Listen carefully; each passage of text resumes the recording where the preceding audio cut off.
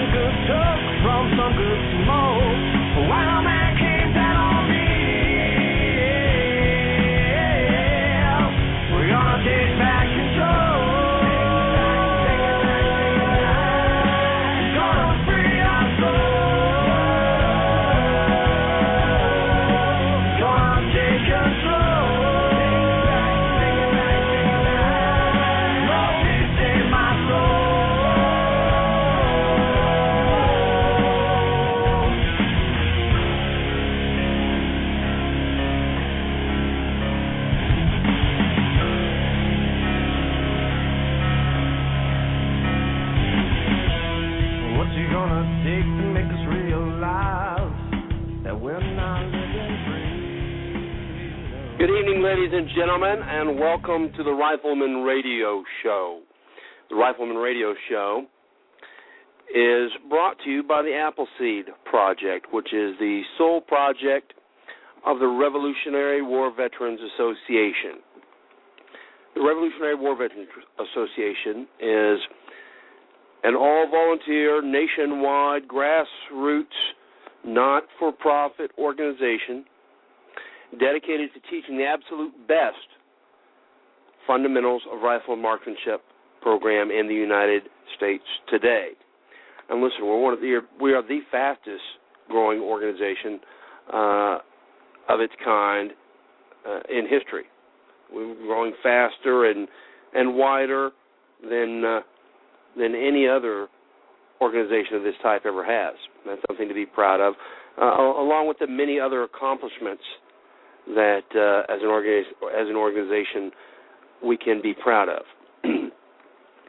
And when I tell you that the Revolutionary War Veterans Association is dedicated to teaching the absolute best fundamentals of rifle marksmanship program in the United States today, that's the truth. That's just the way it is. There's no boasting, there's no stretching the story. That's just the way that it is. We're the absolute best at what we do. And if we were a for-profit company, if we're a corporation like that, then that wouldn't be that big a thing, right? Because, you pay folks money. They'll do whatever you want. They'll jump through hoops. They'll do whatever you want them to do, all right? But even so, even if you were the best for-profit rifle marksmanship organization, that'd be something to be proud of. All right, but we're an all-volunteer organization. That means nobody here is getting paid in money. There are other intangibles, but nobody's getting money to do this. This is all volunteers. These are folks across the nation, men, women, children, who decided to take a huge chunk of their free time and put it to use in instructing their fellow Americans in the proper and safe way to handle rifles. And we're going to do this every weekend of the year, somewhere across the nation, within a reasonable driving distance of you.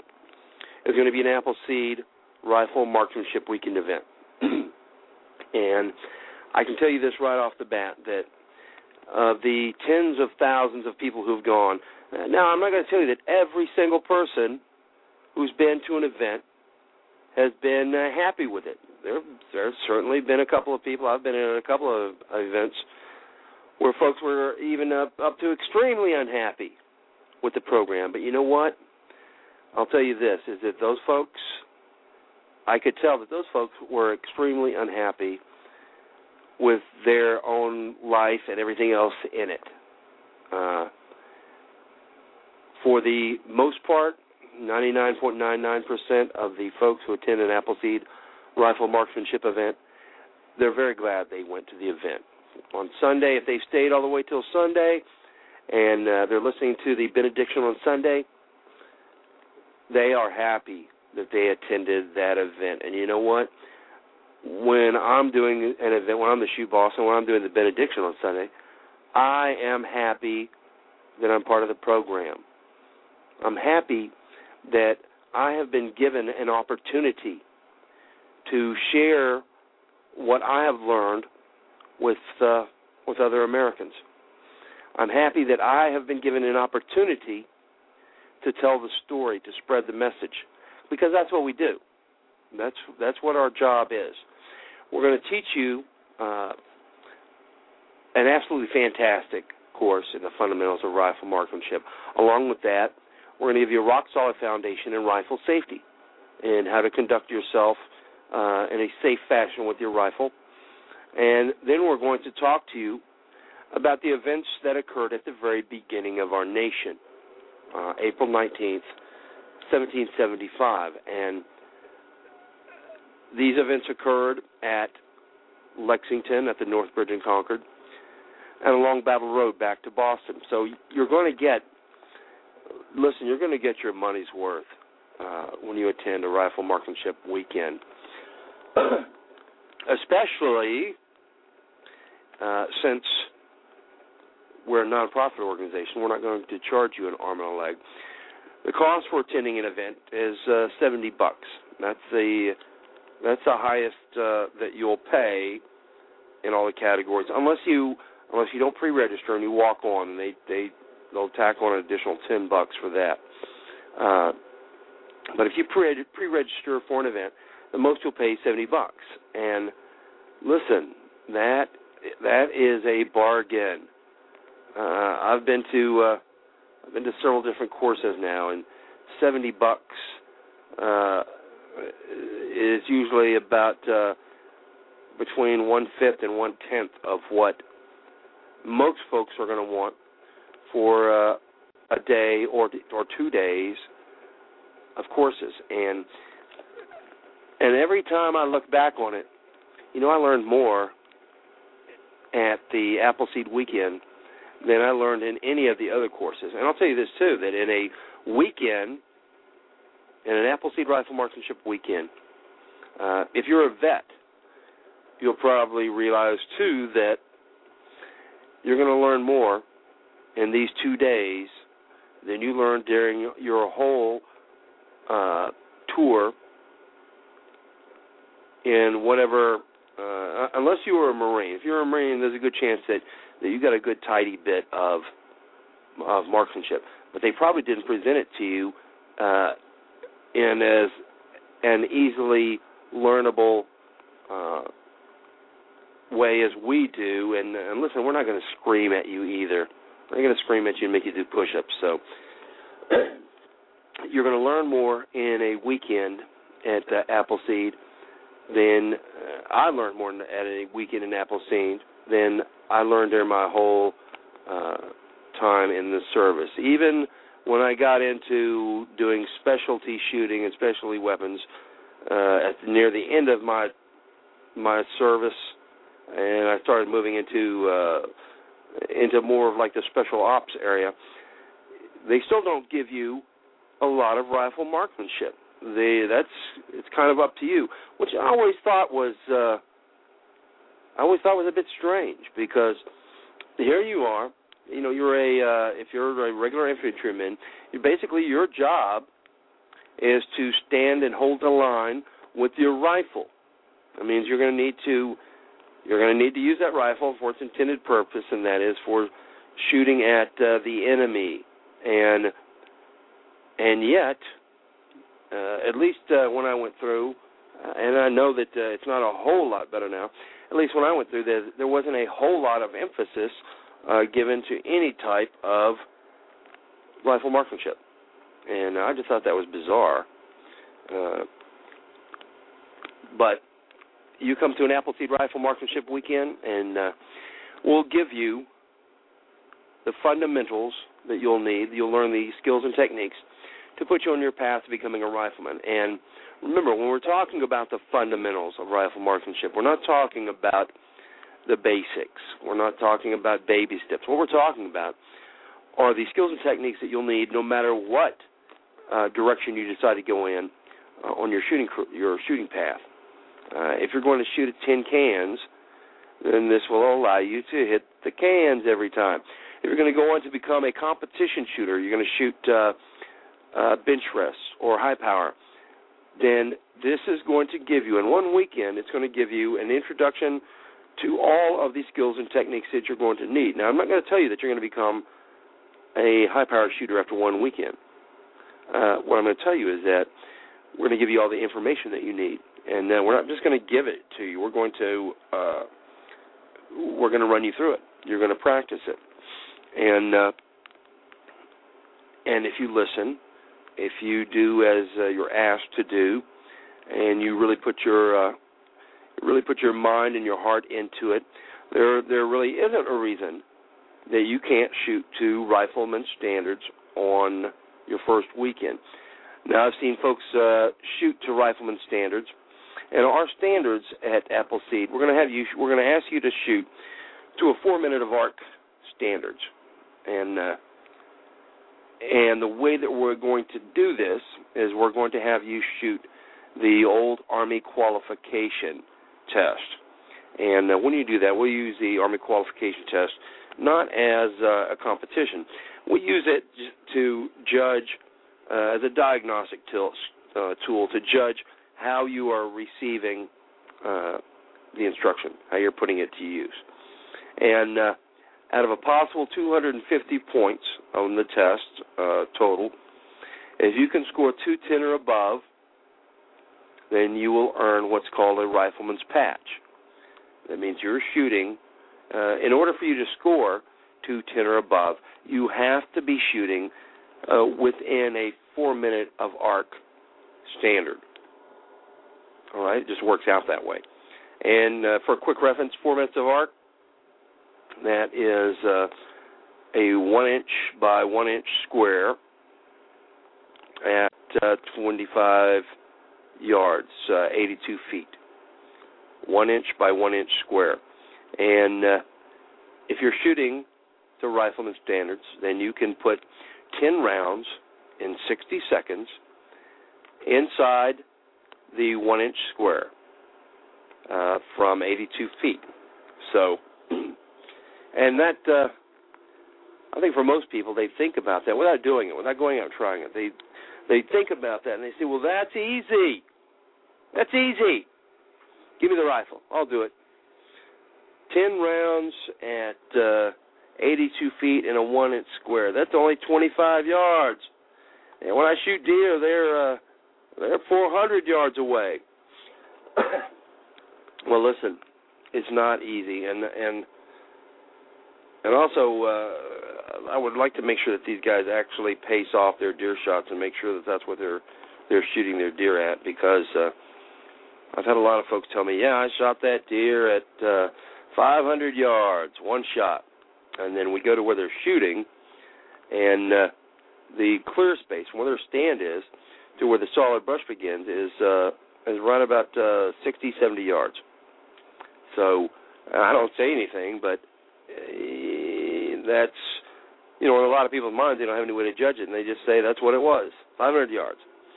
Well, a 1-inch square at 82 feet is awfully small. When you get down to the bottom row of the AQT, you'll have the targets at the bottom row. There'll be 4 targets on the bottom row, and they're the size of a thumbnail. The scoring section is the size of a thumbnail. So if you can put all your rounds into the size of a thumbnail at 82 feet, that basically means that you could shoot a horsefly at 82 feet. Then maybe you don't need Appleseed. Maybe we just need you. Maybe we need you to come to an Appleseed to shoot a perfect score in the AQT so that you can begin instructing your fellow Americans in the proper techniques for shooting. So think about that. All right. Any of the folks, I think we got a lot of guests, and I think that the call screener, my co-host, is also talking to folks about this on the chat, and that is it only takes a second to quickly register for an account at Blog Talk. It doesn't cost anything. There's no they don't dig into you for questions or anything. It's just a real quick registration, and they can give you your own account there. That lets you chime in on the chat. And also it helps if, once you get an account, if you follow us or add us to your favorites, etc., then that helps in our ability to promote the show. It gives us a better rating, gives us a leg up, and allows us to promote the show better. So if any of you guys want to do that, that would be great. Let me also at this time tell you guys that, and I put this in at the beginning in the chat room, but let me tell you again, too, that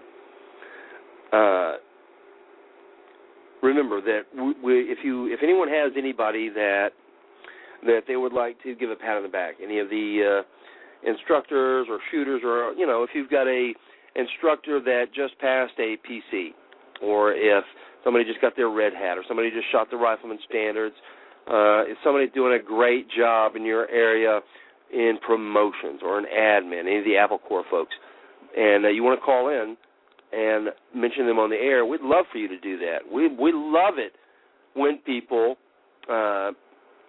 mention or they give their fellow Appleseed workers a pat on the back. We love hearing about people about doing their job great. So if you want to do that, then please do.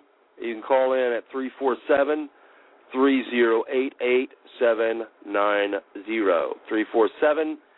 347-308-8790. Then if you want to talk about any of your nonprofit or commercial ventures, if you want us to mention on the air, we'll be glad to. We're always willing to support our brother and sister Appleseeders, and if you want to do that, you can call in at that number I just gave you, 347-308-8790, and we'll be glad to put you on the air, and you can give a quick plug for your commercial or nonprofit venture, or put it into the chat room, and I'll catch it, and I'll put it on the air. And then one last thing is, and this is a kind of a multi-part thing, that is, we're always looking for new music for the show, and it has to be music that doesn't have royalty on it, so that we don't get any trouble with any copyright stuff. If you have any music that you would like to for us to look at to put on the show, then please send it to me, either PM or email me or call me, and tell me you've got some music, and we'll audition it, you can put it on the show. If you got some poetry you want to read as part of an intro thing, then we can record that and do that and get it on the show too. I'd be glad to have that from any of our Appleseed folks. And then one last thing is that any of you guys that would like to give your 3-strike story on the air, we'll be glad to have that too. You can either do it sometime while we're doing a live show, or the show has a capability that if you say, look, I want to do the 3 strikes and I want to get it recorded, but I don't really feel like doing it on the air. I don't want to do it live. I'm not a live kind of guy, whatever. Then you can call me or email me, and we'll get it set up, and we can do a non-public recording of it. That means it'll just be you and me on the phone, and you can do your recording of it. And we can even go further if you want to. If you want to go further than that, and you say, look, I want to do it, but I just want to have my guys listen to it or something like that, then I can also put that file into a hidden files for the show and just give you the URL address for it, and then you can just post that for your guys. If you say, look, here's the 3-strike story, and here's the address for it, and then it'll come up on Blog Talk, and they can just download it from there. And that also will work. We'll be glad to set this up. If any of you guys want to do any instructional stories, if you want to do 30 minutes on Call on the Line or something like that, then we'll be glad to do that too. And that can be in the show's archives, and then you can just keep a record of the URL address for it. And if one of your guys says, look, I'm getting ready to do such and such on my PC, or I'm trying to figure out what the best way is to call the line, or what the best way is to explain IMC. You can say, well, here, you go to this address, and there'll be a 30-minute class on IMC or natural point of aim or call on the line, etc. So we'll be glad to use the show for that as a file area or a holding area for 3 strikes or any of the instructional phases. Just get in contact with me, and we'll put it together and make that happen.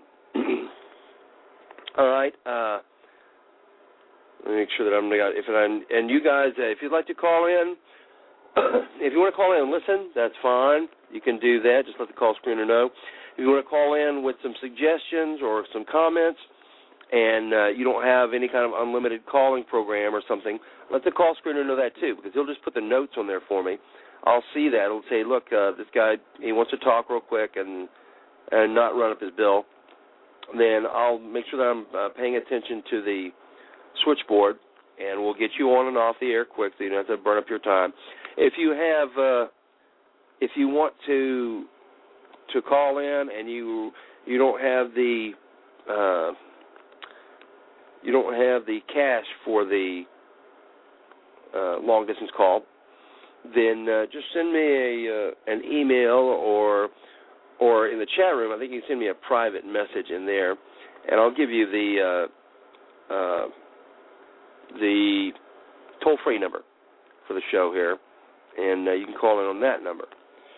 I just don't want to put it out there for everybody to use, because if you have unlimited long distance, like most people do anyway, I'd rather use that than my toll-free minutes that I have to buy, I have to pay cash for. So, all right. Once again, the call-in number is 347-308-8790. If you want to say thank you to a fellow Appleseeder, if you want to pat somebody on the back, give them a congratulations.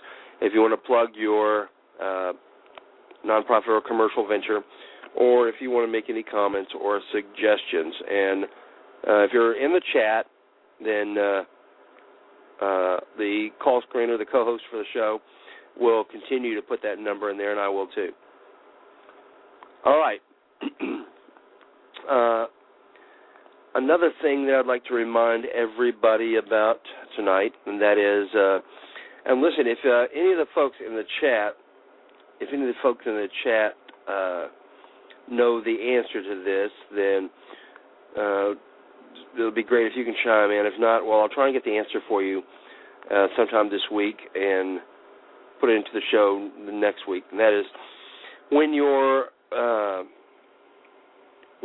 are looking at setting up your shoots for the year, look as far into the future as you can.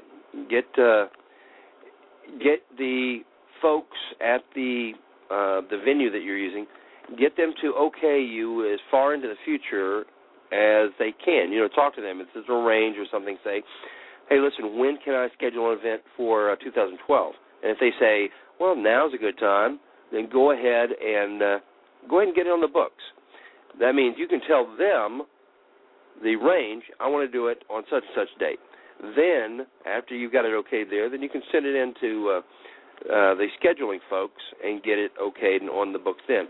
I'll have to find out, too. I don't know if any of you guys in the chat room, if you're listening, and you know how far the Appleseed books are open to, then if you'd post that in the chat, I'd appreciate that. I don't know if we're open already until 2013 or if we're good to go just through 2012. But if somebody who is listening does know, if you would either call in or post that in the chat, that'd be great. And in that same vein, the time to start planning the April 19th events for 2012 is right now. That means I'd like for you folks to open your books and look at your locations and find out what venues will allow you to have the April 19th locations, and the ones that let you put on the books, go ahead and get them on the books now. Get them on the books now. Start talking to your crew and find out, and getting your crews to start okaying themselves and locking them in to the different events as shoot bosses and crew for the 2012 events. So if you could work on those two, that would be absolutely great, because it would be great if we could open our books into the future and make sure that we're not all in a rush at once in January or February to get events on the books. If we could start doing that now and just have a continuously moving ahead scheduling session, then that it would be the absolute best way to do it, rather than flooding the schedule folks with 1,000 shoots to put on the books at once. Then just have a steady stream of events that you're booking as we go. And that will also allow folks, non-Appleseed folks, to look into the future and see what events that we have in the future that they can start scheduling for. A lot of folks, when they start thinking about scheduling something for a weekend, in our fast and hurried lives today, they need 6 months, 7 months to schedule themselves an open weekend. Well, let's make it as easy on them as we can. Let's schedule and get on the books any and all of the shoots that we can. I know that some ranges don't let you put any books on until January of that year. They don't open their books until then. But some do, and the private places do, and the DARs do, etc. So any of the places that do, let's go ahead and start getting those now in the summer. Let's go ahead and start booking them now and getting them on the books and schedule. All right. I'm going to give you the number one last time real quick before I get started, so that if any of you guys are listening, if you want to call in and give any of your buddies a congratulations. And listen, I'm going to say this real quick, too, that whenever I tell you guys that, and I know a lot of folks are doing other things during the show, but whenever I say that, when I tell you guys, hey, if you want to give somebody else some congratulations or something for what they're doing, I should, the call screener should be going nuts. I should have a 20-minute line of calls that are backing up for that. And here's why. is because everybody, the majority of the folks in the program are doing an absolutely fantastic job, and we should tell them about it. I'll say this: Mark Ansbacher from New York up here, ADOM on the forum, absolutely fantastic guy here in New York. Did an absolutely great job at this last event. He ran the event, and his instruction was right on the mark. His history was excellent. His timing was great. He was very professional in all of his line calling duties, very professional in his instruction. He was very well informed about IMC and natural point of aim, etc. Did an absolutely fantastic job. And I told you guys last week, the New York crew, I've always been very impressed by them. They always do a great job. I haven't seen a bunch of the other guys this year, but let me say that, let me start off the roll with Mark, with ADOM. So if any of the rest of you guys want to call in, I should be having a flood of calls from people who want to tell their instructors or any of the rest of the folks what a good job they're doing, all right? Because every person I meet in Appleseed, they're the best that America has to offer. They're just the absolute salt of the earth folks. And none of them do it. None of us do it so that somebody will say, hey, what a great job you did. But that still doesn't mean that it isn't nice to hear it, all right? So that's all I'm going to say on that, is that when I give you guys a chance to get on the air and an open mic to give other people congratulations, then I should run out of my 50 telephone lines really quick. All right, but the lines will be open 347-308-8790, 347-308-8790 for you to call in to give your buddies thanks. And we'll have time in between stories if you want to do that. And let me ask you a question, too, about this. For the last few weeks, I've been doing I've been giving you a lot of historical information. And one of the reasons is because I think it's relevant to what we do. Another reason is because I love it. I love reading about history. I love talking about history. But just because I love it doesn't mean you need to hear it. So if it's something that you like, then we'll continue doing it.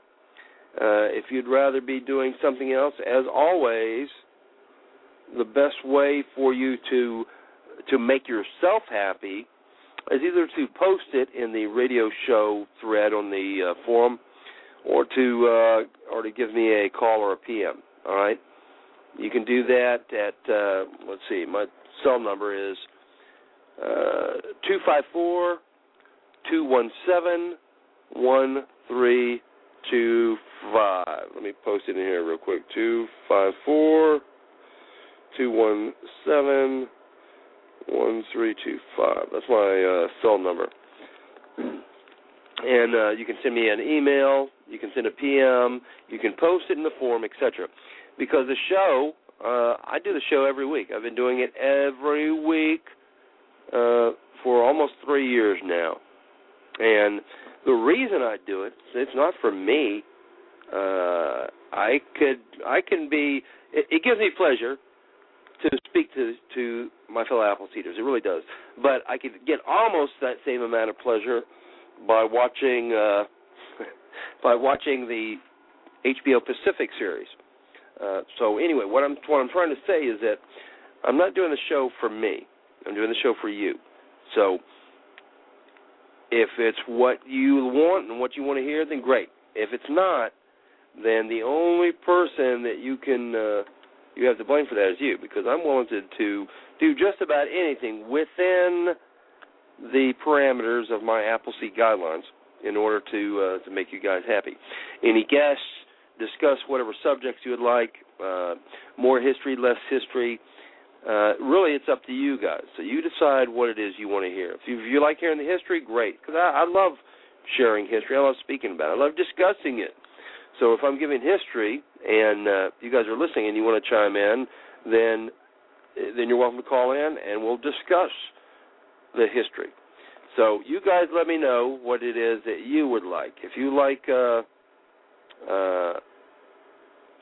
hearing about the history, then great. We'll keep on doing that. I'll keep mixing other guests in. If you have a certain guest that you'd like to hear on the air, that you'd like to have for an interview, etc., then we'll get those guys. We'll get them for you. And believe me, there's very few people that I can't get now after 3 years of tracking people down and trying to drag them on the show. I've devised my own personal particular ways of snaring and tracking down the folks. So if there's somebody you want to see on the show or hear on the show, then let me know, and I'll do my best to get them on. If there's some subject you want discussed, by all means, let me know, and we'll do that. But tonight, what we're going to do is we're going to talk about the events that occurred immediately after the American Revolutionary War. I mean, the April 19th, 1775 battles at Lexington, the North Bridge, and along Battle Road. We're going to discuss the events that occurred immediately after that because, we all have a pretty good idea of what went on April 19th, 1775, right? I mean, a fairly decent idea, because if you're going to be an instructor, that's one of the things that we require of you, and that is for you to have a good, solid foundation so that you can speak intelligently on the events of April 1775 without notes, that you can speak in an impromptu fashion, tell the story of the three strikes of the match. In order for you to become a full instructor, you'll have to do that. So, most of us have either told that history or listened to it or both. So we're getting to be pretty good on that period of history. But that was just the beginnings of it, right? Let me give you a quick rundown on the history. Since I'm in New York, I'll start with that. The history of the battles of New York. Now, just in New York alone, starting with Champlain's battle with the Mohawks. Now, this began early on, right after colonization. That's July 30th, 1609, until the end of the American Revolutionary War, and that was the raid on the South Shore over at German Flats. And that occurred on August 5th, 1783. That was really right at the end of the war when they really shouldn't have been fighting, but they still were. All right? Between those two timelines, there were over 110 named battles just in New York. From the beginning of the American Revolutionary War to the raid at German Flats that I just mentioned in 1783, there were 66 named battles. So I don't want folks to miss the fact of how important the battles in New York were. There was a great number of battles fought. A great deal of the American Revolutionary War battles were fought in New York. And, most of the times you think about New England, about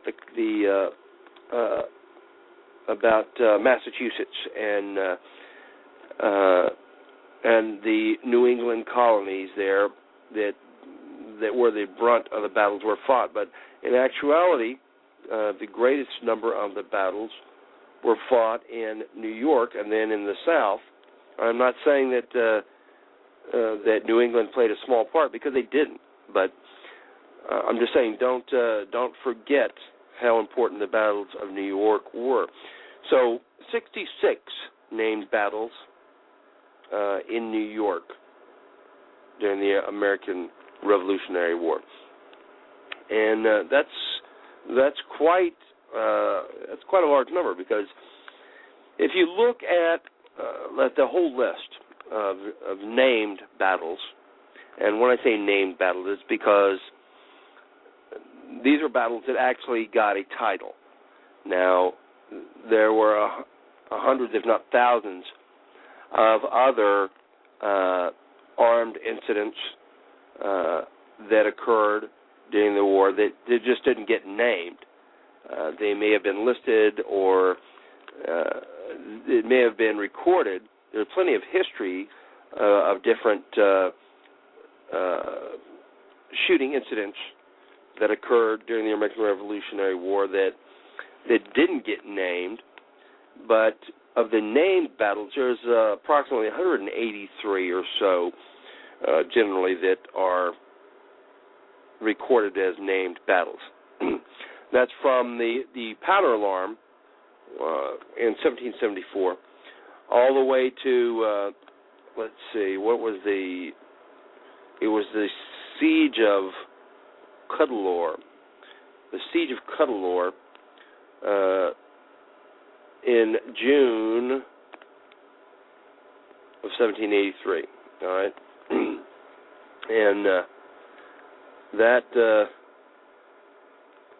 is a lot of battles. And out of those 183, 66 were fought in New York. And you can look at a timeline of the battles and a location and listing of the battles. And you'll see that, of course, in 1775, there weren't that many, because the American Revolutionary War had not yet begun to spin up, because, as we know, there was the battles of Lexington and Concord on April 19th. That ended at the end of that day with the siege of Boston. And the siege of Boston lasted almost a year, and during that time, the colonies were they were actually trying to keep from having a bunch of battles, because if they could keep from the less battles they could have, the better chance there would be of having a reconciliation, right? Because as long as you don't break too many windows or punch too many people in the eye, etc., then maybe you can settle back down and you can sort out your differences and get things back on the track to the way they were.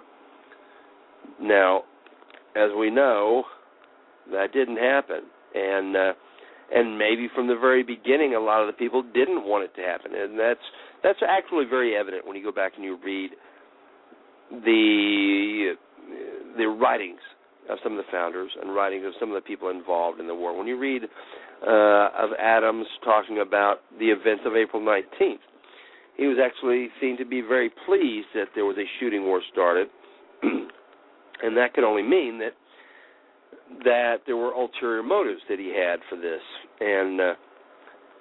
But a great deal of folks were hoping that there could be a reconciliation, all right? And the only way you can do that is by not causing a lot of damage, by keeping things kind of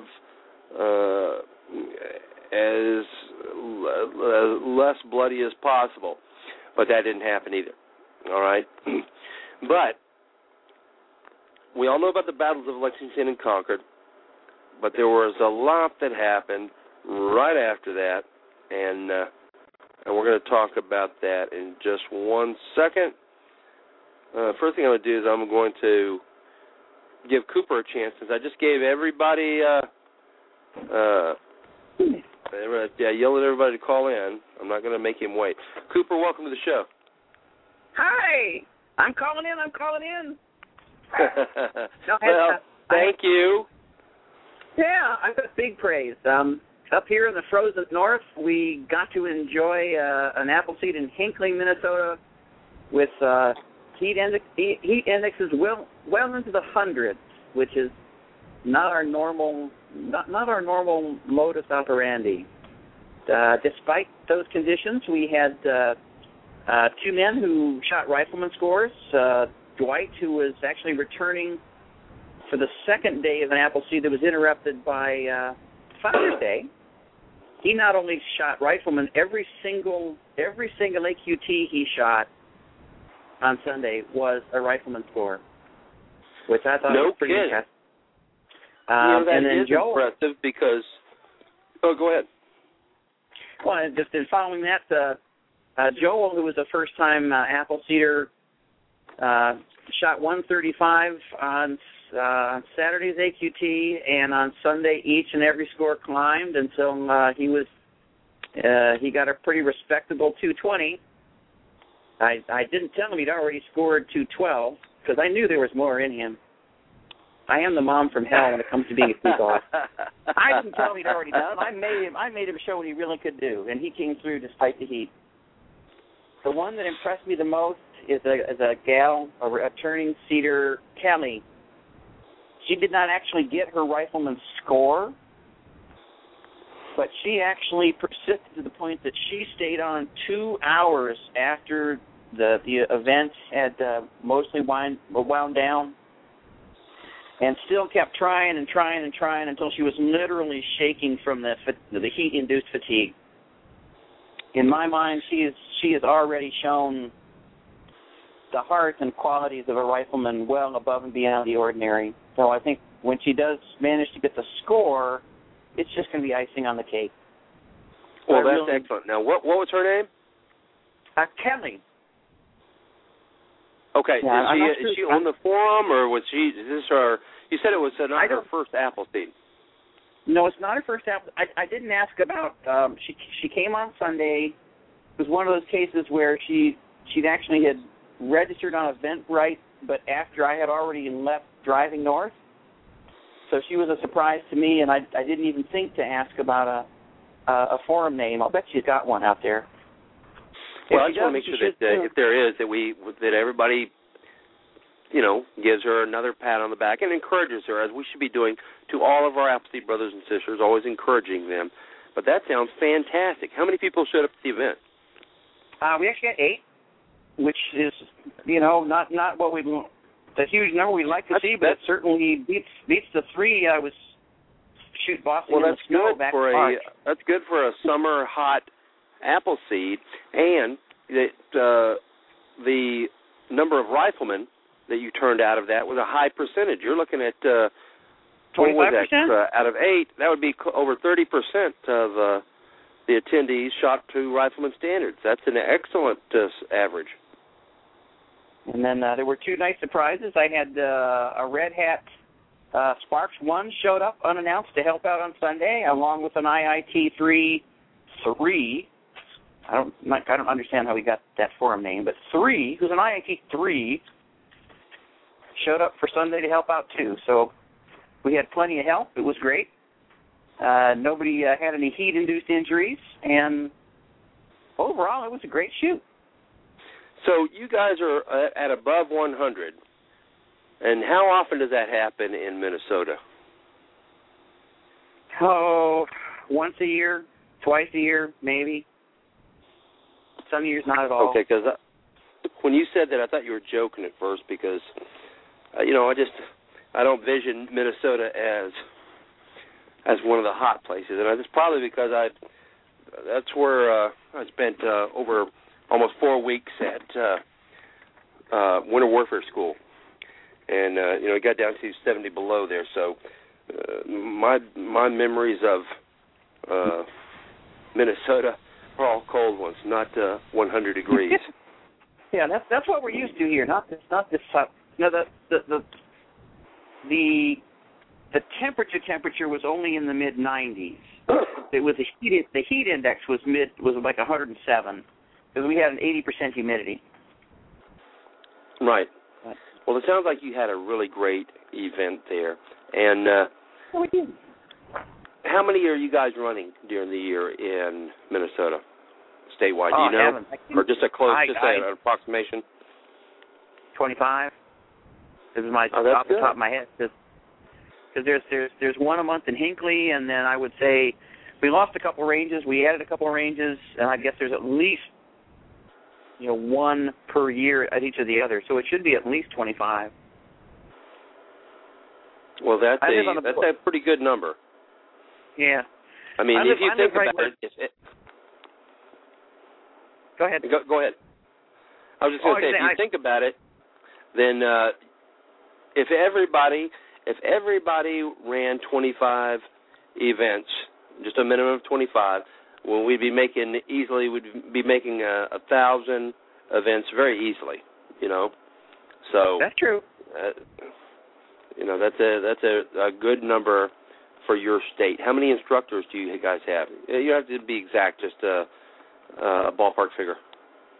I think we got 4 shoot one SI, 4 shoot bosses, probably 8 instructors, and I haven't kept track of the IITs.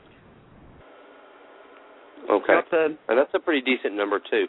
How are you doing on recruiting? Do you guys have any data on that?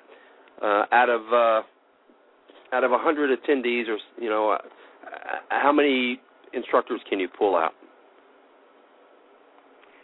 Wow, are you I'd be making something up. Okay, I would say we get at least the shoots that I've been either instructing or shoot bossing. There's probably been an orange hat every third event. I'm not the best person to ask for the Minnesota numbers, because I live at the border of Minnesota, Wisconsin, and Iowa. So I pretty much run shoots in 3 states. And to keep track who's who and where, I'm not quite the territorial as a lot of the folks are. For me, it's just Appleseed. Right. Well, I just wish that one of the things that we need to do as an organization is make sure that we have that on the top of our minds when we're doing events and stuff like that, is looking at the folks that are attending and identifying them as potential instructors, and then really encouraging them to become instructors, because as we grow, we'll have to have more and more instructors in order to handle the events. Because the way it usually works is you'll have an area that starts up, and you'll have folks that are really dedicated to the program, as we all are, and they'll do 10, 15 shoots in a year. That first year that they're starting to run, and that's good. We should all try and do something like that. Those of us that can, but then they can't keep that up year after year. So we've got to be constantly trying to identify potential instructors, and then doing our best to try and get them to make the commitment and become instructors with the program. So I'm just hoping that everybody is keeping that in their minds when they're doing events, is to, right when you start out, you're asking them, what are you hoping to get out of the event today, and listening to their answers, and then watching them on the line, how the folks are shooting, how they're carrying themselves, how they're handling the heat, if they're whining or throwing a fit, or if they're just shrugging it off and doing their best.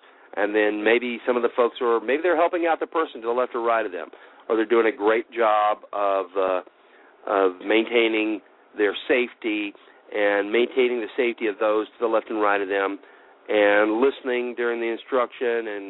And once you see something like that, then you want to make sure that you're identifying them as potential instructors, and that you speak to them about it. What I do is I say, hey, listen, you're doing a great job. You're doing exactly the kind of stuff that we look for in instructors. Have you thought about becoming an instructor? And then I'll mention it to them several more times during the day, and kind of keep talking to them about it. And then there are those folks that at the end of the event, and I'm sure you've probably seen this, Cooper, is when the event's over on Saturday or Sunday, and especially on Sunday, after you've had them there all weekend, and they're after the benediction, after the event's over, they're still hanging out, and they still want to talk to you.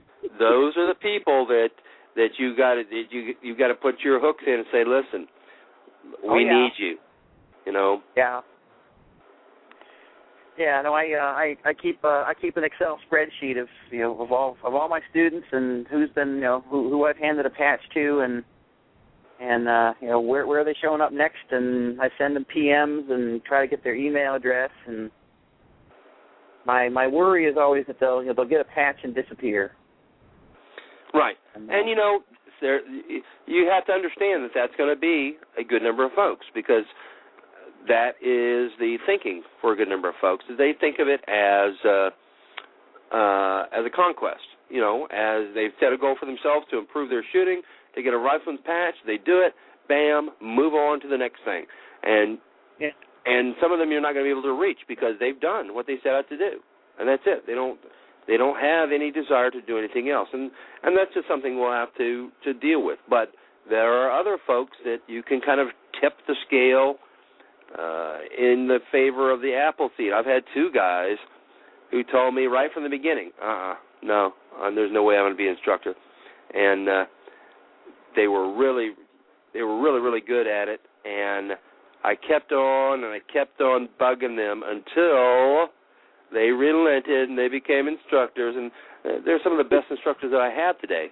Now, I'm not going to tell you that they're always happy about it, because I'm sure they wish they would have taken the blue pill, but but they're really good, and I'd be really in a bad place if I didn't have them. So please make sure that you guys out there that you're not passing up any chances to clone yourself, because the goal, my goal as an Appleseed instructor, is to make it back to the couch. That means that I got to get somebody else to take over what I'm doing. You got to get somebody else to take over what you're doing, Cooper. Yep. You have to find how about this? You have to find a Mini Cooper so that you can get them to take over for you, so you can get back to the couch. That's what we're trying to do, is make it back to the couch. But until we get somebody to take over for us and to do the job, then we're going to be stuck doing it. So make sure that on the top of everybody's priority is finding and identifying instructors during your shoot, and then and talking to them about it, edging them towards becoming an instructor, and mentor them. If you need to mentor them while they're making their decisions on it, and then hopefully bring them in, suck them into the program, and get them to take over some of the load for you. And I guess I've just about beat that horse into the dirt, but it's something that folks need to hear, because we've got to make sure that we're doing it. Yeah, every event for me in the back of my mind is I'm here to train my replacement, and it's not because I want to get on the couch, it's because I want to get back on the shooting mat. That's like, right. Hey, well, I want to be sure again. Right. Well, that's just my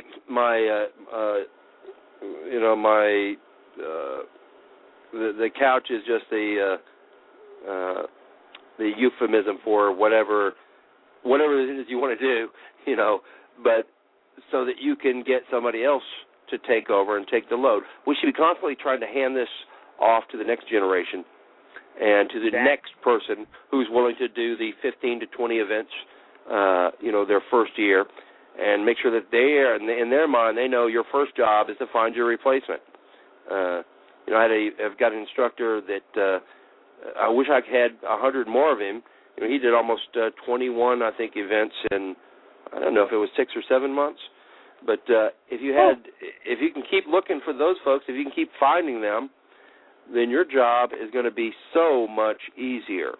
And the only way to do that is to make sure that you're watching like a hawk and identifying them as early as possible at the events, and then beginning to ask them about that, getting it in their mind. And I've told you this before, that that I even invite those people that I've identified early. I invite them to the instructor dinners because I want them to feel included as soon as possible, because the more you include somebody, the more of a dog they have in the hunt. Yeah, the more they feel included, the more that they'll begin to think that this is something that they can do, that they can be a part of. Yeah. Well, I don't want to hold up the history much more, because I actually have 3 direct descendants who were Albany, New York militia in the Revolutionary War, relatives who lived in German flats. I have relatives that were saved by marksmanship at Stone Fort. I want the rest of the history. I want to stop holding you back. Let me ask you real quick. Did we talk about this once before about you becoming, or are you a daughter of the American Revolution, or have you thought about submitting the paperwork for it? I've thought about it. I'm kind of looking at it. I'm not, and I certainly wouldn't be a social member. I'm sort of a bumpkin for that, but yeah, it looks pretty clear that I qualify 3 times over. Well, the reason that I'm asked is because that's just a foot in the door. Number one, you get the recognition of being a daughter of the American Revolution. It's just a nice thing to have. My wife is in the middle of that now. But also, it's just a foot in the door so that every time you're talking to whoever it is that's helping you with the paperwork, et cetera, that you're sucking them in to Appleseed too. That it gives you a chance to talk to the DAR women and say, listen, how about if I come and speak at your next meeting, or how about some of you guys come to an Appleseed and see what we do? So it's just a way also for you to get recognition at the same time to get your foot in the door with their organization, because I'll remind everybody again that every time you make an alliance, you can use that alliance as a force multiplier. That means if you work with some range, and that range is really good about promoting the event, then you've taken a big load off of yourself. If you can work with some organization like the DIVA Women Outdoors Worldwide organization, then when you set up a shoot and you hand over promotions to them, now they're going to take it over. The same with the Daughters of the American Revolution, Sons of the American Revolution. Anytime you can make an alliance with an organization like that, and you can get them to carry some of the load for promotions, and you've helped yourself out tremendously. So remember to try and do that. Make your alliances, and get them to do some of the work for you. All right, well, Cooper, God bless you, and don't be a stranger. Be sure and call in whenever you have some more folks that you want to pat on the back. Can do. All right. And thanks for all you do. All right, thank you very much. And like I said, call in anytime you feel like it. All righty. All right, thank you. You too. Bye-bye. I see from the chat that the folks are already in Alaska, and let's see, who is that? Tekris, and 264 Winchester. You guys, if one of you want to call in and give us the rundown, then we would be glad to get you on the air. So, and if not, I'll just remind people that we have the Alaska shoot coming up, and we have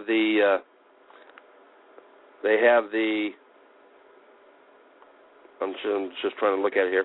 Have the main body, the regular part of the shoot, is already sold out. And I don't know if they've done anything to get any extra line or anything like that. But the last I had looked at it, they had a full line of 61 shooters for the civilian part of the shoot, and they had the 2-day military part of the shoot. I don't know that I saw any kind of registration numbers for that. But what can you, if you guys want to call in, 264 Winchester or Techris, we'll be glad to have you on the air. The number is 347-308-8790. You can tell us how the setup and stuff is going, because the shoot is actually not this weekend, but weekend after, right? So you guys must be up there ahead of time. All right. Well, if you guys call in, the screener will let me know, and I'll get you on the air. Until then, we'll go ahead and continue on with the history. All right, we got in the 183 named battles of the American Revolutionary War. We have the beginning on April 19, 1775, with the battles of Lexington, the battles of Concord, and then Battle Road back, and then that beginning the siege of Boston. And we know that the siege of Boston was pretty much uneventful. The Redcoats, the British regulars, had locked down the Boston area, and pretty much it was at the time, the island of Boston. You could only get there by going across Boston Neck, and they had that shut down and barricaded and forted up. The colonists had done the same thing. They had set up a ring of barricades and gun positions, etc., to cover any of the ways of egress from the town of Boston back to the mainland. So it was shut down, and nobody really did anything. They sat behind their guns and looked at one another. And there were some raids and stuff, and we'll get to that in just a second. We'll get to some of the stuff that went on kind of around there, but basically during the siege of Boston, there wasn't that much that went on. But what let's talk about right now is kind of like a synchronicity, is the gunpowder incident that happened on April 20th, 1775. Now, this happened on April 20th, 1775, one day after the battles of Lexington and Concord. And of course, there's no way that these folks knew what was happening in Lexington and Concord. So it was just happening at the same time. And what happened was that early in the American Revolutionary War, this conflict, which was basically a conflict between Lord Dunmore, who was the royal governor of the colony of Virginia, and the local militias led by Patrick Henry. And on April 20th, 1775, this was one day after the Battle of Lexington and Concord, and like I said, it was well before news of the event ever reached Virginia, so they didn't know this was happening. Lord Dunmore had ordered the removal of the gunpowder from the magazine, the storage area in Williamsburg, Virginia, and he wanted it to be taken out to one of the Royal Navy ships that were at anchor out in the harbor. Now, this action, of course, sparked a lot of unrest locally. Now, you've heard of the powder alarms in New England, and you remember what happened with them. And I'm telling you that if you look at it, you'll see that the powder alarms was actually, for the British regulars, it was a terrible thing because it taught the colonists how to react to like in armed conflict, without them having to fight. It taught them how to set up the ready reaction forces, how to get them moving, and taught them what it would take to get a number of men from point A to point B, how long it would take.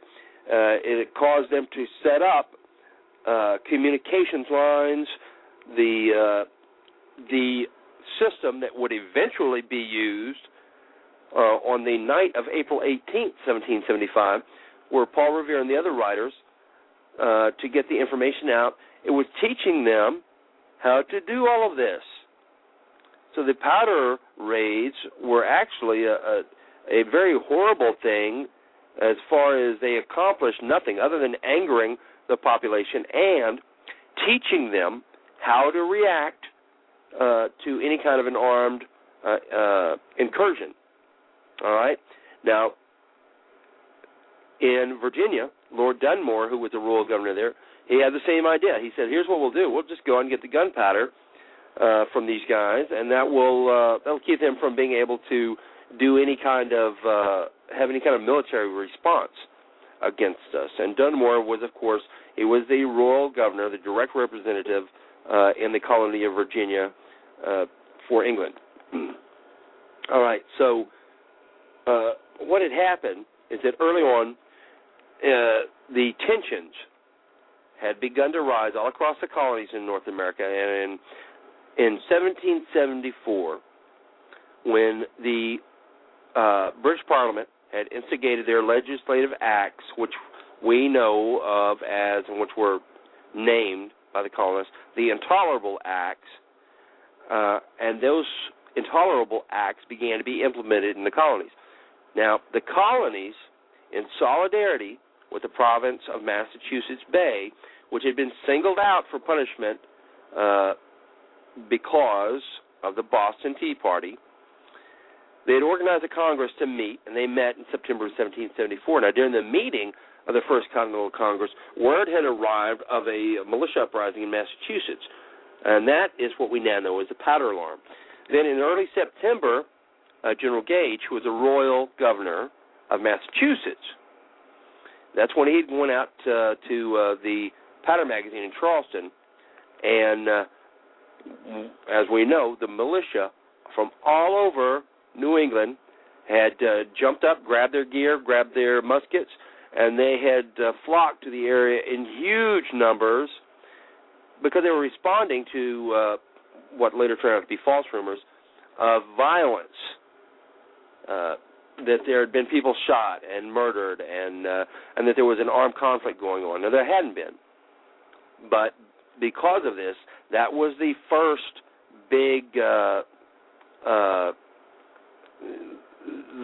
big alarm that had spread across the colonies.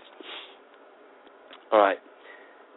And as I said, one consequence of the action was that the Congress then called for the colonies to organize militia companies for their defense. Now, they had always done this. For the last 200 years, they'd done this. But during the last 10 years or so, they had not been actively doing it, right? Because the French and Indian Wars had ended right around 1755, and not long after that, the colonies had begun to relax their training and the implementation of militias. But this, the powder alarm, started that back up. All right. Another consequence of this was that Lord Dartmouth, who was the Secretary of State for the colonies, he advised the colonial governors to secure the military supplies and prohibited importation of further supplies of powder. So what Dartmouth had done is when he spoke to the colonies, he told them, look, what we need you to do is you need to secure all the military supplies, get all the cannon rounded up, any of the arms and ammunition that could be called the property of the king, which would include the gunpowder stores. Let's get those rounded up and get them under the control of the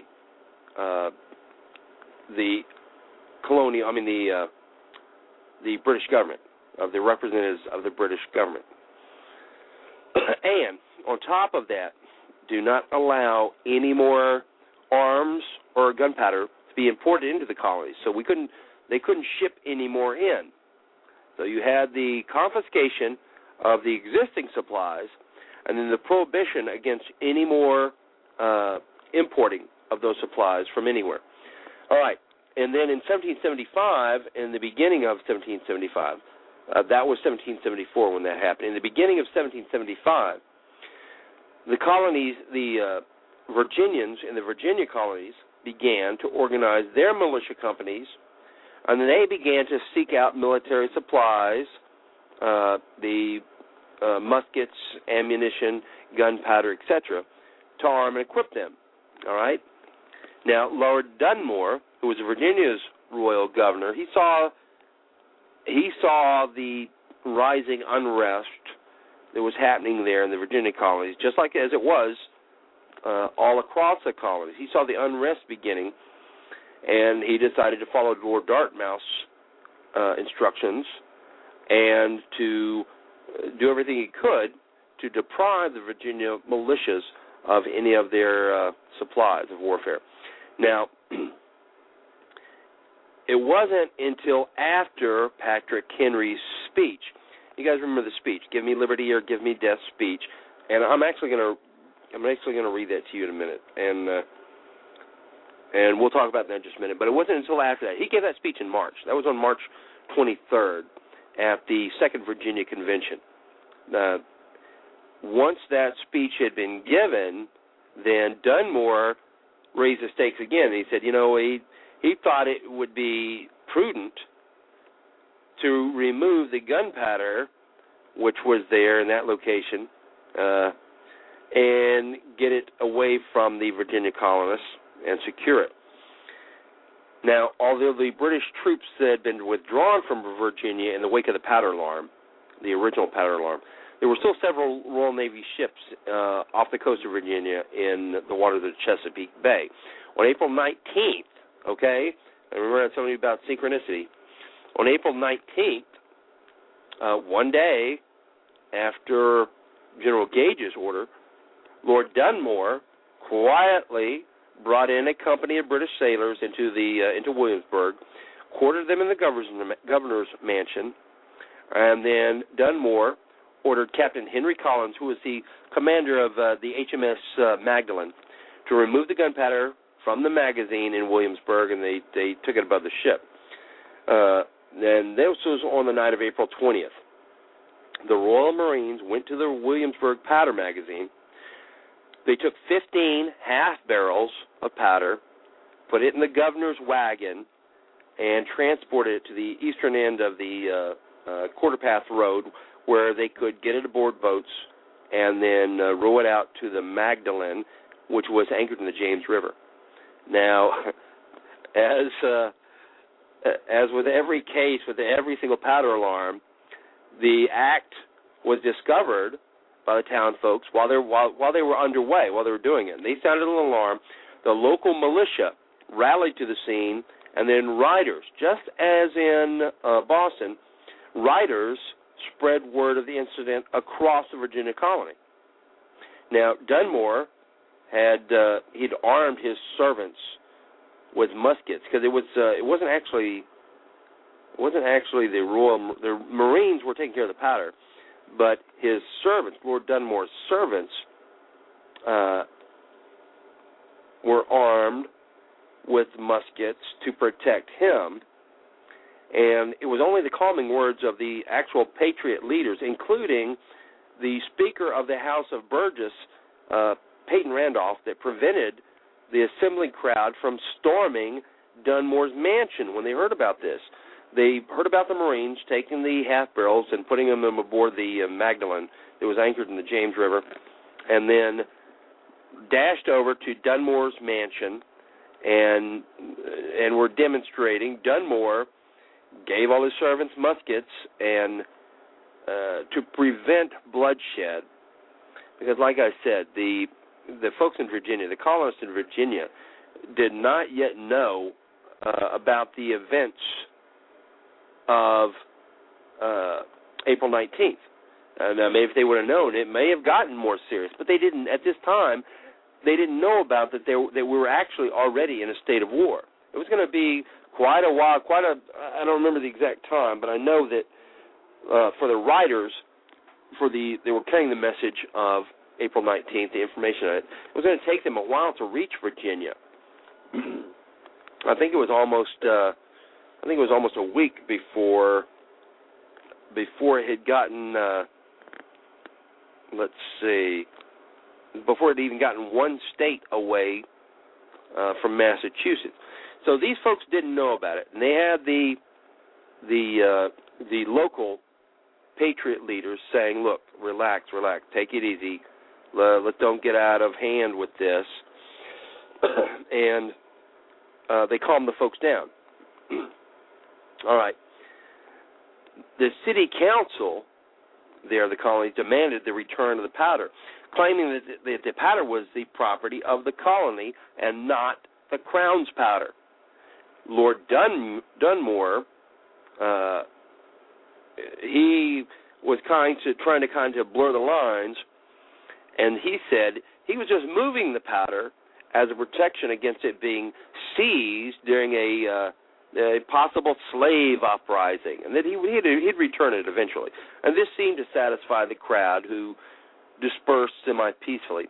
Now, the unrest continued in Williamsburg, and it spread throughout the countryside because this isn't a good thing for the government to do. They'd gone out and they'd seized the munitions from the people, and what this does is it kind of states flat out that, hey, we think that there might be some kind of a shooting war, so we're going to come take this.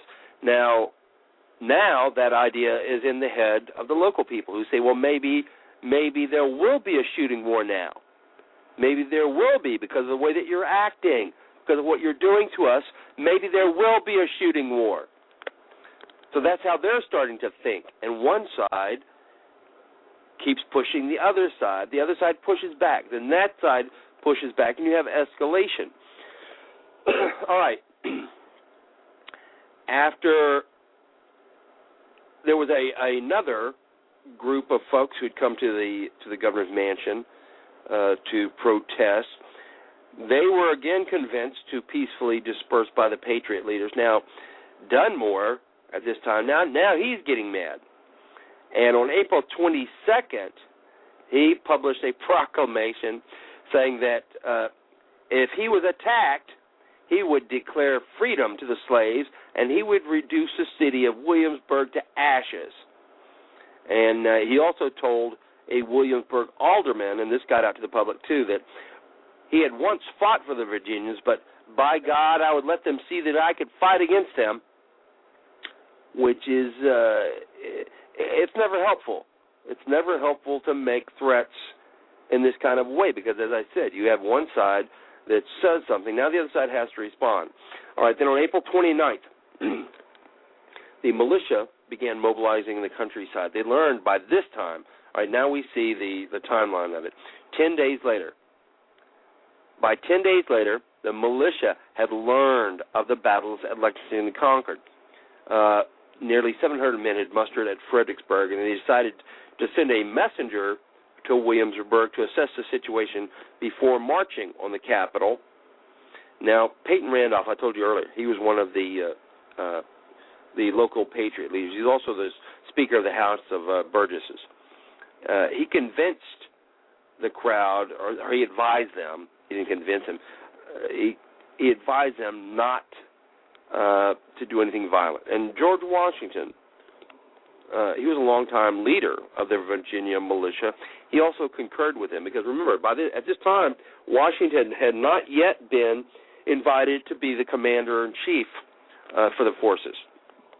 He was still at his home there, but he was also a commander, a leader of the Virginia militia. Okay, in response to the advice from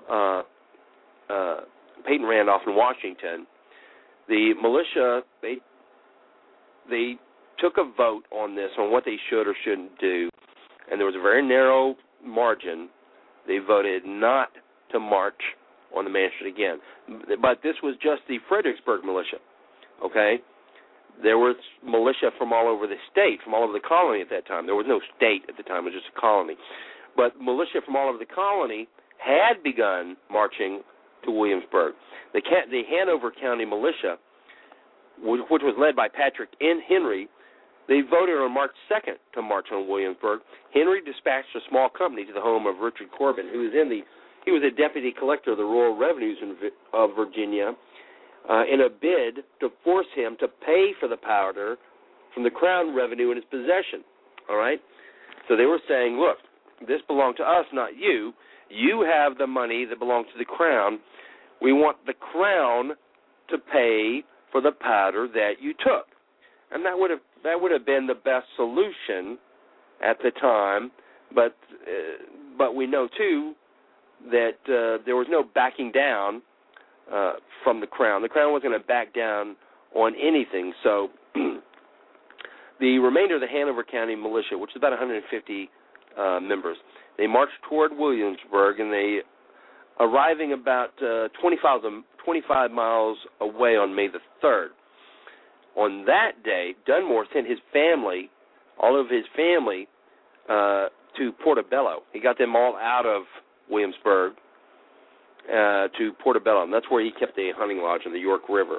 And from there, they eventually ended up on HMS Fowey, and which was at anchor in the York River. Now, Corbin, when the militia got there, Corbin wasn't at home. He was in Williamsburg meeting with Dunmore. Henry was advised by Carter Bracton, that was Corbin's son-in-law, and he was also a Patriot member of the House of Burgess. He was advised not to enter the city.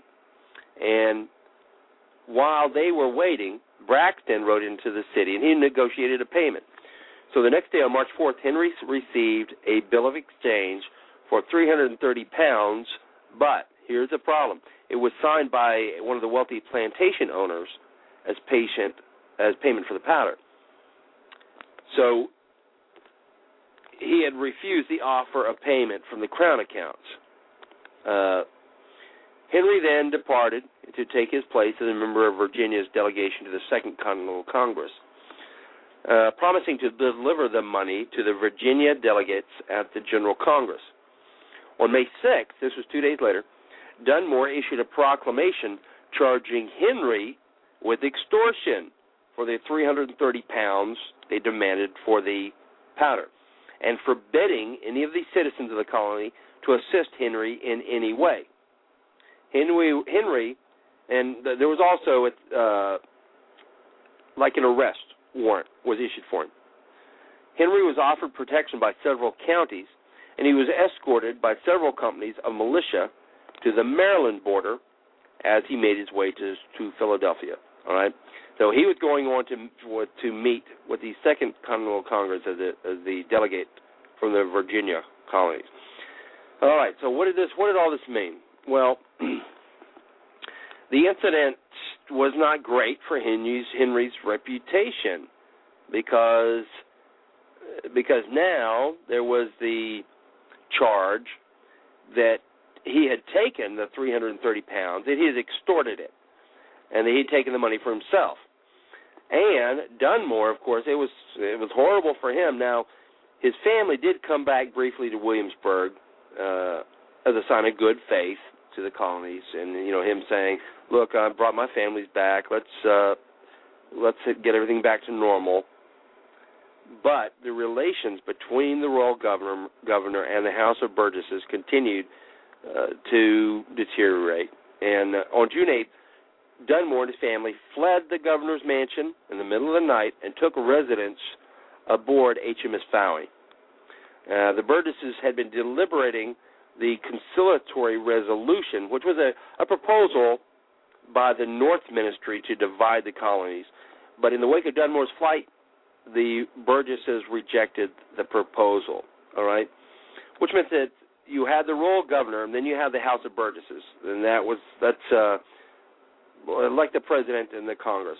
And then Dunmore fled, and when he did, that kind of shot down the conciliatory resolution, which the North Ministry had sent to the colonies, and they rejected it.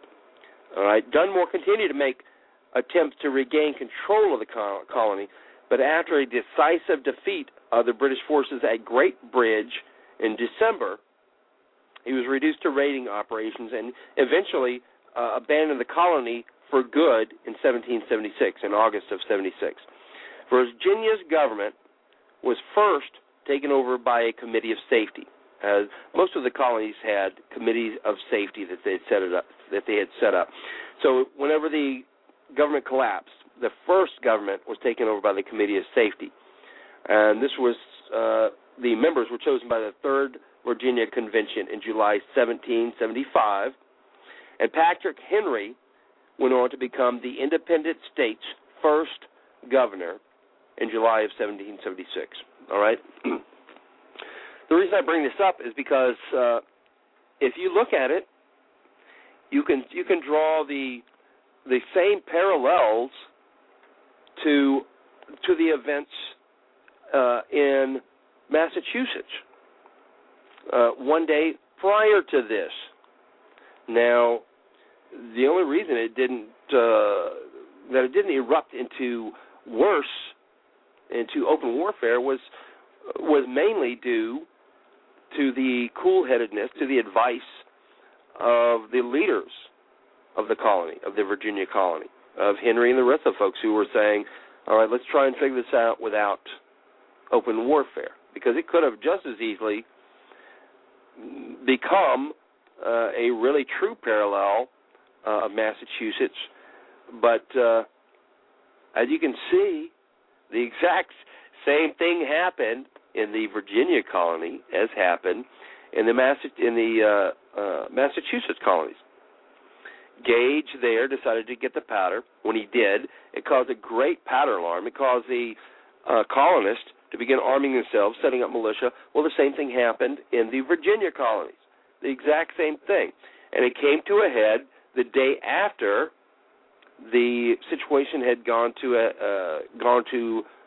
force of arms in Massachusetts. So I think that the parallels are very stunning, and it deserves it deserves for you guys to take a closer look at. All right. Now let me make sure that we don't have any more. We don't have any more callers. Yeah, let me make sure we don't. No, I want there to be more callers. So let me say again, and I see that the co-host is doing his job and getting folks to call in, 347-308-8790.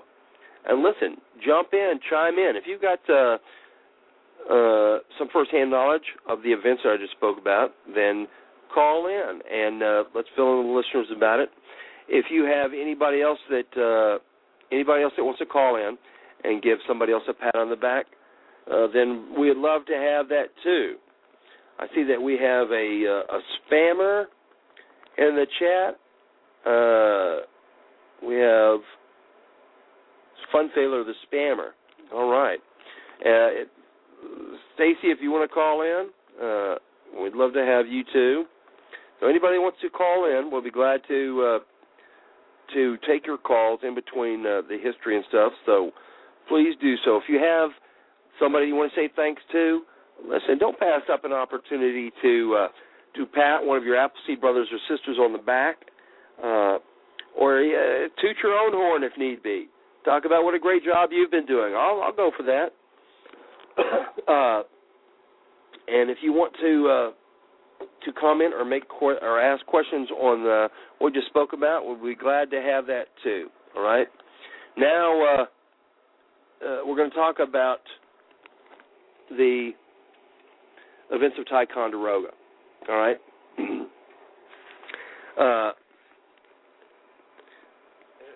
This happened right around May 10th. All right, so we got April 19th. We have the events of Lexington, Concord, Battle Road.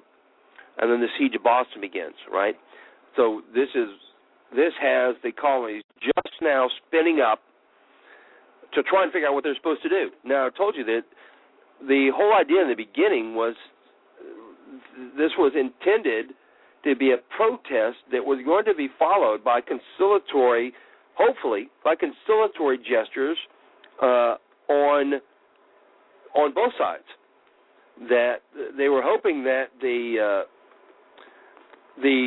government in England, Lord North's ministry and King George, would understand their situation and would offer some conciliatory measures. And at the same time, the colonists, I believe, were more than willing to offer conciliatory resolutions to the problems,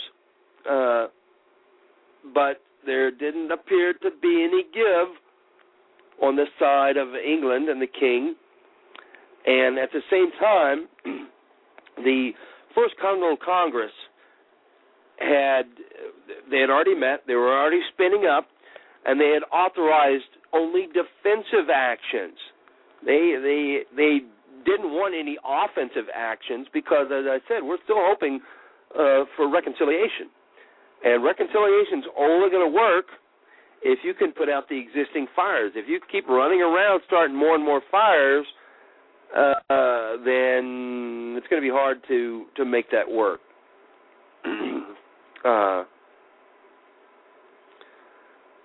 All right. So certainly Lexington and Concord, and even the siege of Boston would fall into this category. But it's not clear that after Lexington the Americans cared much to make distinctions. All right. In any event, less than a month had passed before they did take the offensive, and this was not under the orders of the Continental Congress. These were individual units across the colonies, individual units making decisions to take offensive operations.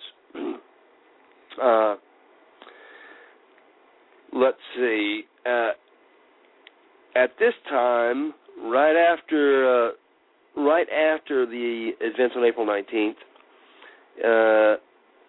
it had occurred to several of the officers in the area. Benedict Arnold was one of them. That there were cannon to be had for the taking at Fort Ticonderoga on Lake Champlain. The Massachusetts Committee of Safety directed Arnold to raise a small force in western Massachusetts and capture Ticonderoga. Now, you hear what I said. The Massachusetts Committee of Safety did this. It wasn't the Continental Congress. Continental Congress was telling everybody to slow down, don't do anything except defend your town and your homes, all right? However, the Massachusetts Committee of Safety directed Arnold to go ahead and go for it. Now, at the same time, this same idea had occurred to several members of the Connecticut Committee of Safety, and this was, Colonel Samuel Parsons, Silas Dean, and several of the other guys of the Connecticut groups and militia. Acting on their own, they authorized various soldiers, among them Ethan Allen of Vermont, which was then called the New Hampshire Grant, and Captain Edward Mott, to raise a force, preferably in Massachusetts and Vermont, and move on Ticonderoga. Then early in May, the expeditions, all of these expeditions, converged on Lake Champlain. Allen and the Connecticut officers with around 200 to 300 folks. Arnold with none. There was a tussle for command, and neither commander would give way. They sensibly agreed to share the command. Then on the night of May 9th, Allen and Arnold, with a force of about 83 men, crossed Lake Champlain. At dawn on the 10th, they surprised and captured the fort without a shout. The haul included over 100 cannon and substantial military stores. Arnold went on to seize Crown Point a few miles north. Then, with his characteristic energy, he commandeered the one British ship on the lake. He sailed it to St. John's and captured the outpost just beyond the Canadian border. Thus, at the very beginning of the war in the Americans, by a combination of luck and foresight, the colonies had put themselves directly astride the military route to Canada. All right, so as soon as the conflict started, they went over and they sat themselves down right in the middle of that road in order to be ready for any possible invasion from Canada, because England kept a large number of troops in Canada. All right, now I'm going to read another letter now to you guys from the Spirit of 76. And if you have the book, this is going to be from the chapter called "The War Begins," and it's going to be page 102. And this is from, I believe, from the diary of Colonel Ethan Allen. And this was first published in March of 1779. In the name of Jehovah and the Continental Congress, ever since I arrived to a state of manhood and acquainted myself with the general history of mankind, I have felt a sincere passion for liberty. The history of nations doomed to perpetual slavery in consequence of yielding up to tyrants their natural-born liberties, I read with a sort of philosophical horror. So that the first systematical and bloody attempt at Lexington to enslave America thoroughly electrified my mind and fully determined me to take part with my country. And while I was wishing for an opportunity to signalize myself in its behalf, directions were privately sent to me from the then colony, now a state, of Connecticut to raise the Green Mountain Boys and, if possible, with them to surprise and take the fortress Ticonderoga. This enterprise I cheerfully undertook, and after first guarding all the several passes that led thither to cut off all intelligence between the garrison and the country, made a forced march from Bennington and arrived at the lake opposite to Ticonderoga on the evening of the 9th of May, 1775. You hear what he said? He made a forced march from the Bennington Appleseed location and arrived at the lake opposite to Ticonderoga on the evening of the 9th of May, 1775, with 230 valiant Green Mountain Boys.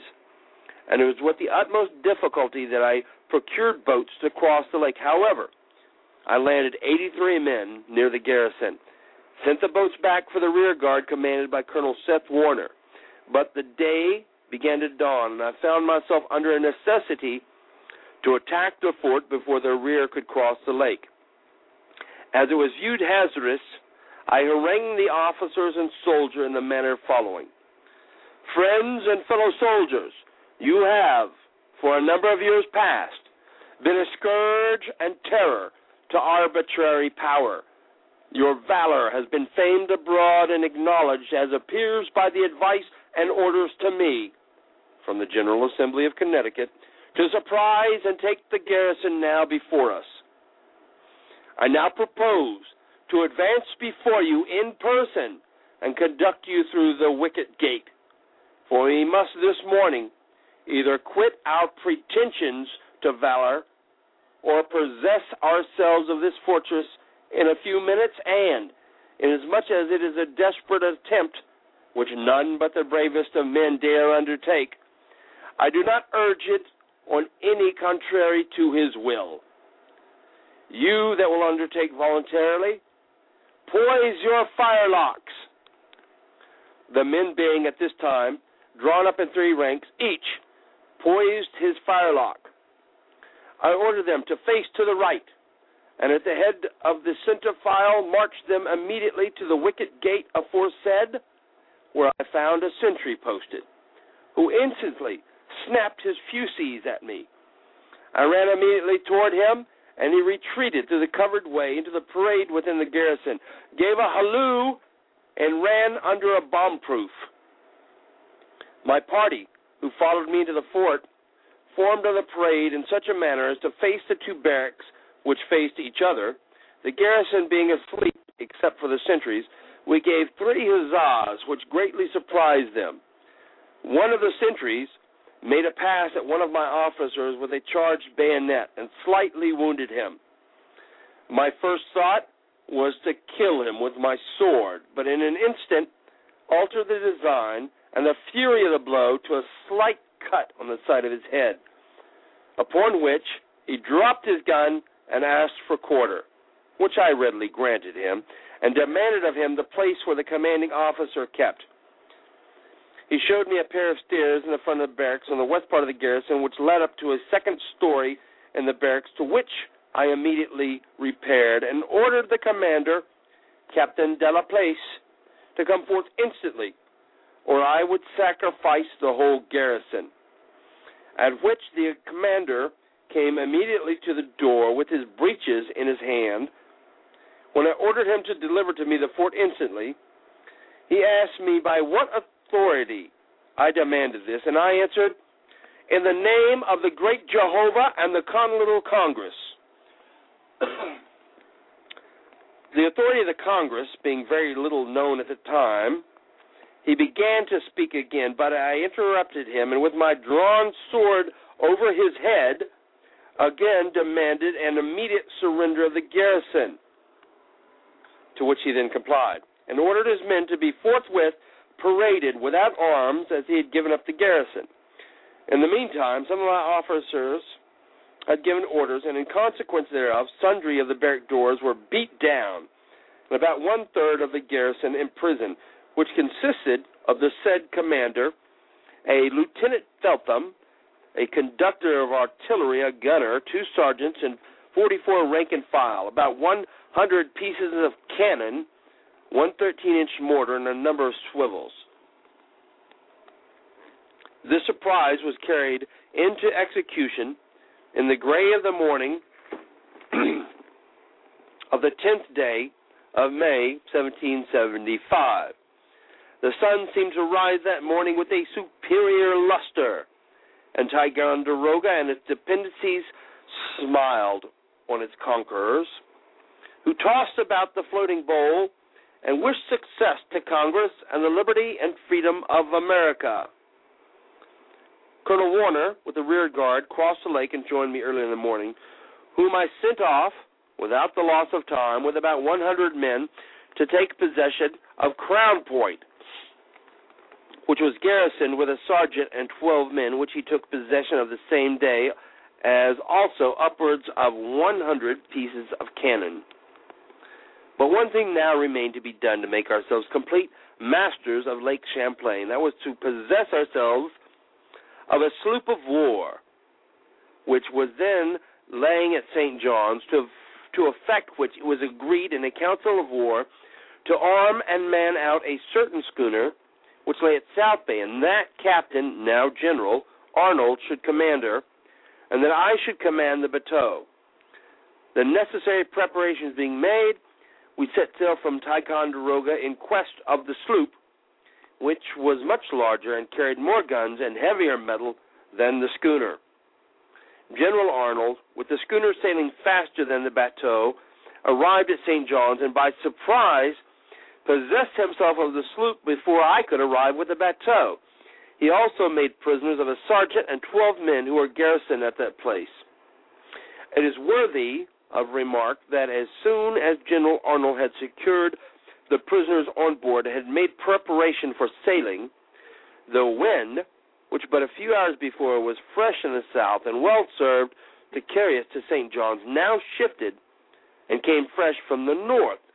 And in about 1 hour's time, General Arnold sailed with the prize and schooner for Ticonderoga.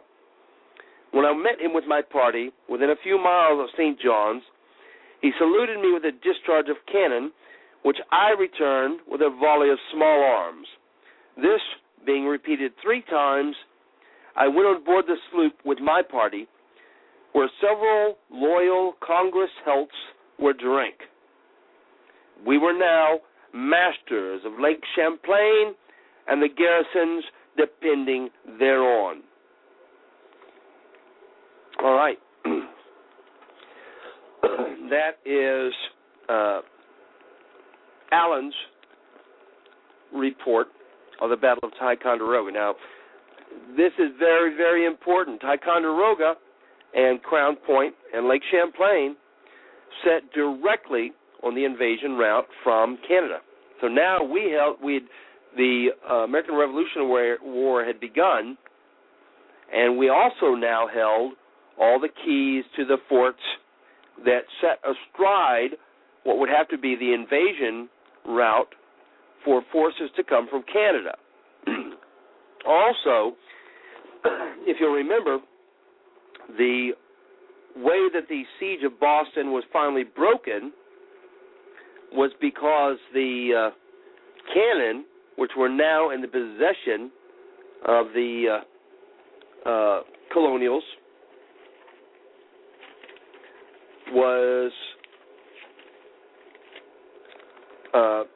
they had gone out and gathered them and brought them to Dorchester Heights and mounted them there. And because of the cannon, they now had fire superiority over Boston, and that caused General Gage and his troops to have to quit Boston altogether. So this was a very important piece of work.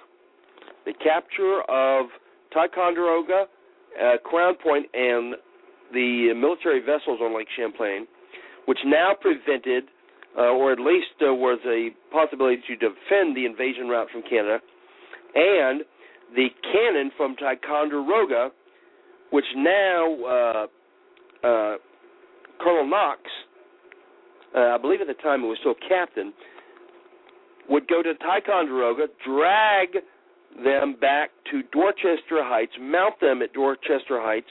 They had a commanding view of Boston, which would then force Gage and his men to quit the city of Boston. All right, that is a pretty important battle there. And these are, once again, these are the ones that are occurring immediately after the events on April 19th. All right, now, as I said earlier, I'm going to read you the speech that Patrick Henry gave to the folks in Virginia. That was on March 23rd. This was before the events of April 19th. And there's a bit of questioning about this because the speech, let's see, that speech was recorded. It was recorded later by one of the guys who was there, and I guess there is some question about whether it might have been embellished or anyway.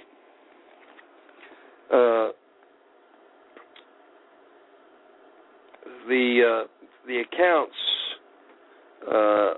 in the speech are actually quite prophetic. All right, and even if it wasn't the exact things he said then, it sure makes for some great Revolutionary War history. All right. Once again, this is from the Spirit of 76. This is from the chapter on The War Begins, page 107. Gentlemen may cry peace, peace, but there is no peace. Patrick Henry's speech in the Virginia Convention, March 23rd, 1775, as reported by William Wirt. Mr. President, it is natural to man to indulge in illusions of hope. We are apt to shut our eyes against a painful truth and listen to the song of that siren till she transforms us into beast. Is this the part of wise men engaged in a great and arduous struggle for liberty?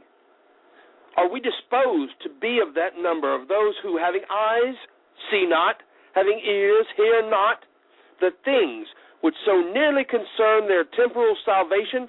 For my part, whatever anguish of spirit it may cost, I'm willing to know the whole truth, to know the worst, and to provide for it. I have but one lamp by which my feet are guided, and that is the lamp of experience.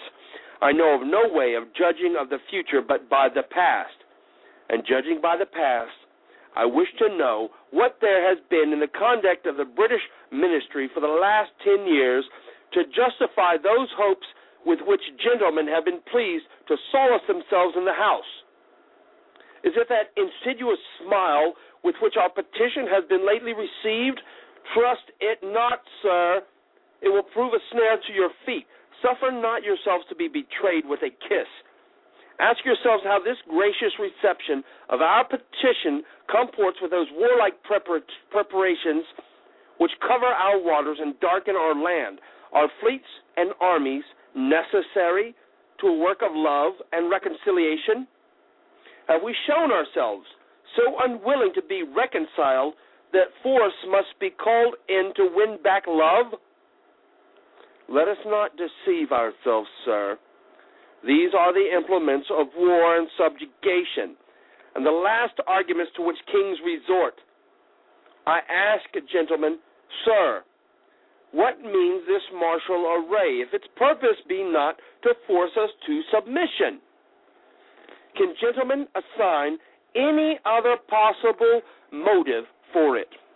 Has Great Britain any enemies in this quarter of the world to call for all this accumulation of navies and armies? No, sir, she has none. They are meant for us. They can be meant for no other. They are sent over to bind and river upon us those chains which the British ministry have been so long forging, and what have we to oppose them? Shall we try arguments? Sir, we have been trying that for the last 10 years. Have we anything new to offer upon the subject? Nothing. Have we held the subject up in every light of which it is capable, but it has been all in vain? Shall we resort to entreaty and humble supplication? What terms shall we find which have not been already exhausted? Let us not, I beseech you, sir, deceive ourselves longer. Sir, we have done everything that could be done to avert the storm which is now coming.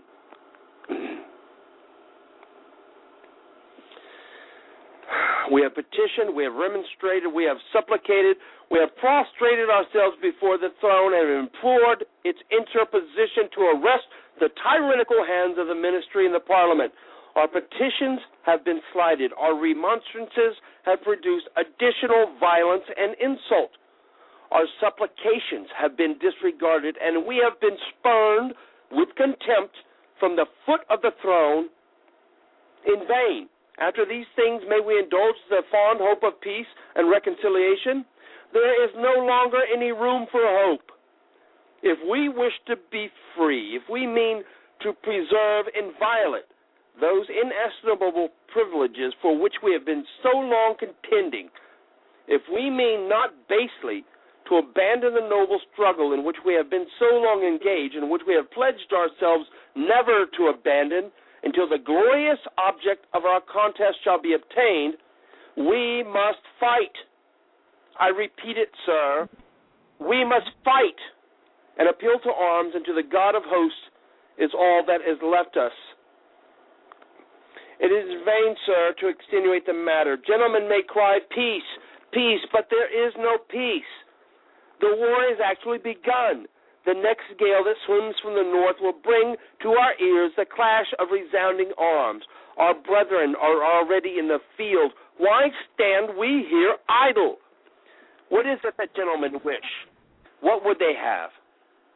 Is life so dear, or peace so sweet, as to be purchased at the price of chains and slavery? Forbid it, Almighty God.